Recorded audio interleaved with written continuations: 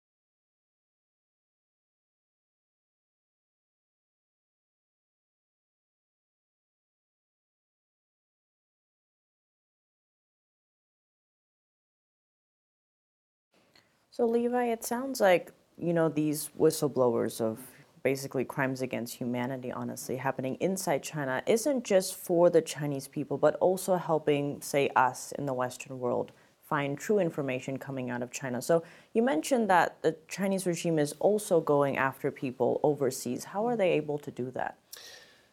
In a variety of ways. I mean, it started out as sort of very base thuggery. We've had, at least in the Falun Gong community, we've had people in the early days when the persecution first started, we had people here in Manhattan whose apartments were ransacked several times. One of them actually had to leave and go into hiding because of Chinese thugs, obviously hired by the Chinese government, and the consulate here was attacking them physically. And we've had that going on for years. People beaten up in Chicago and San Francisco. We had one guy who was actually at the time pioneering software so that to allow Chinese people to reach the free internet. He was sitting in his home, a very nice neighborhood in Atlanta. A couple Asian people knock on the door, pretending to be a water delivery. They force their way in. They beat him up. They're speaking Chinese. And, very nice home. They steal nothing except his computers and his hard drives. And so this kind of thuggery has been a hallmark of their transnational repression against Falun Gong. But it's far more sophisticated than that these days. They use their diplomatic corps all around the world to go after Falun Gong pressuring our legislators, pressuring our governments, our governors, our mayors, not to support Falun Gong, not to speak out against the persecution in China, and business entities. Obviously, many of our businesses, including our media, have enormous deals inside China, and that has coincided with an alarming silence on the Falun Gong issue. And so the targeting of Falun Gong by the Chinese regime is multifaceted, and it is very sophisticated, and it is to some extent focused here in the United States, but it's all around the world. Given how widespread this, say, transnational suppression is, what can be done? Why is this even legal? What can outside countries do? Unfortunately, by their own admission, our government, Western governments around the world really, are wholly unprepared for this, because normally when they're dealing with an adversarial country, it comes in the form of their diplomats or their military or something like that. And really, CCP has weaponized absolutely everything of their country, including their corporations, including their citizens, including, unfortunately, even their students that come over here. I mean, there's many cases of the Chinese consulate sort of pressuring and really blackmailing Chinese students here to help in this larger process. So we are playing catch up, unfortunately. And by we, I mean the United States government and all Western democracies. And I think the first thing they need to do is start identifying these individuals that are going after. They're beating us up in the streets in San Francisco and Chicago. But as important, if not more important, is they need to understand and take action against these various entities, the diplomatic corps, the Chinese media that is here, and honestly, even Chinese corporations, and understand them for what they really are. They are foreign agents, and they should have to register as such. They should be limited as a foreign agent, and they should be monitored as foreign agents, because that's really what they're doing here. I mean, it's interesting. Houston is an interesting case. You know, there was a lot of news, I think it was last year, where they shut the Houston consulate down. Might have been the year before. The Falun Gong community had been targeted a lot in the Houston area for years, and a lot of it was coming out of the consulate. We knew that. And there was a notable change in the community in Houston when that consulate shut down. And you know, you see that again all over the United States. So I think we need to start taking all these different organs of the Chinese state, recognizing them for what they are, and restricting them, curtailing them, making the registers foreign agents, because again, that's the activity they're carrying out here. And it's difficult because we're the land of the free. This is a free democracy, and you should be able to do business and conduct media and so forth. But we need to be able to understand when it's not a citizen or somebody who's trying to do that in good faith, it's actually an agent of the CCP that's doing that. They need to be treated differently, and we need to figure out a way to properly identify them so that we can treat them for what they really are. And I think that's one of the main things that our government, at least, is wrestling with right now, is how to do that. That was Levi Browdy, Executive Director of the Falun Gong Information Center. And after a break, we hear more from him on the impacts here in America and what can be done. That's coming up in just a minute here on China in Focus.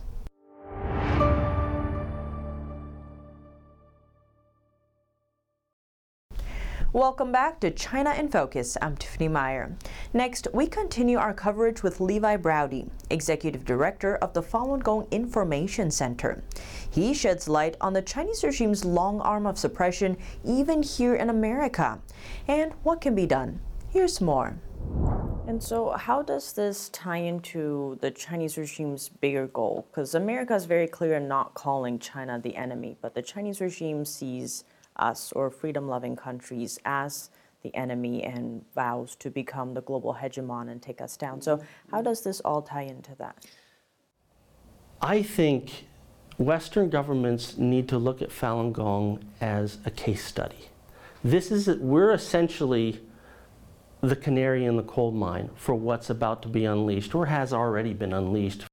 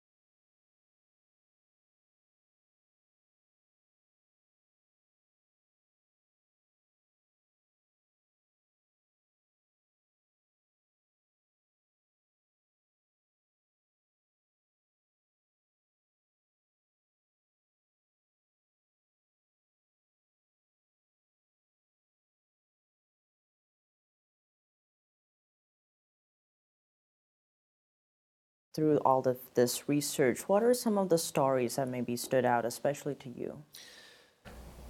The most heartbreaking one, and I've been following this since 2007, is Xu Na.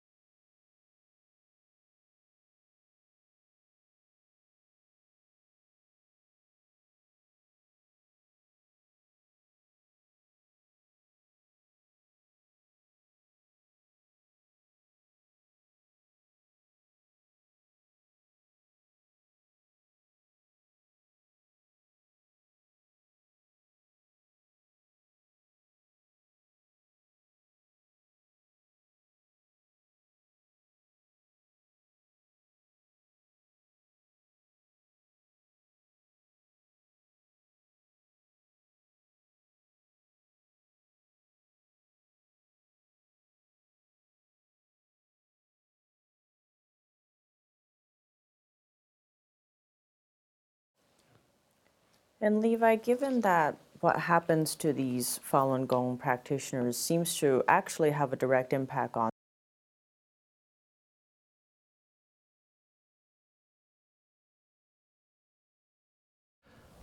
We need to get the word out first and foremost, and I think this is where Falun Gong is unique, because unfortunately there has been a tremendous silence on the Falun Gong issue. There are other tragedies unfolding in China, the Uyghurs, the Tibetans, most recently Hong Kong, and you see those in the papers to varying degrees of truth, but at least you see them in the papers. With Falun Gong, it's been silent almost entirely for the last 15 years. It wasn't always that way, by the way. I mean, when the persecution first started from 1999 to 2001, I mean, the Falun Gong issue was on the front page of the New York Times 5 times in the fall and winter of 1999. Ian Johnson, who was working for the Wall Street Journal back in 2000, he won the Pulitzer Prize because he was the first one that kind of was brave enough to go into the heartland of China and actually record how, Yes, indeed, Falun Gong were being pulled into prisons en masse, and yes, indeed, they're being tortured to death. And that was on the front page of the Wall Street Journal.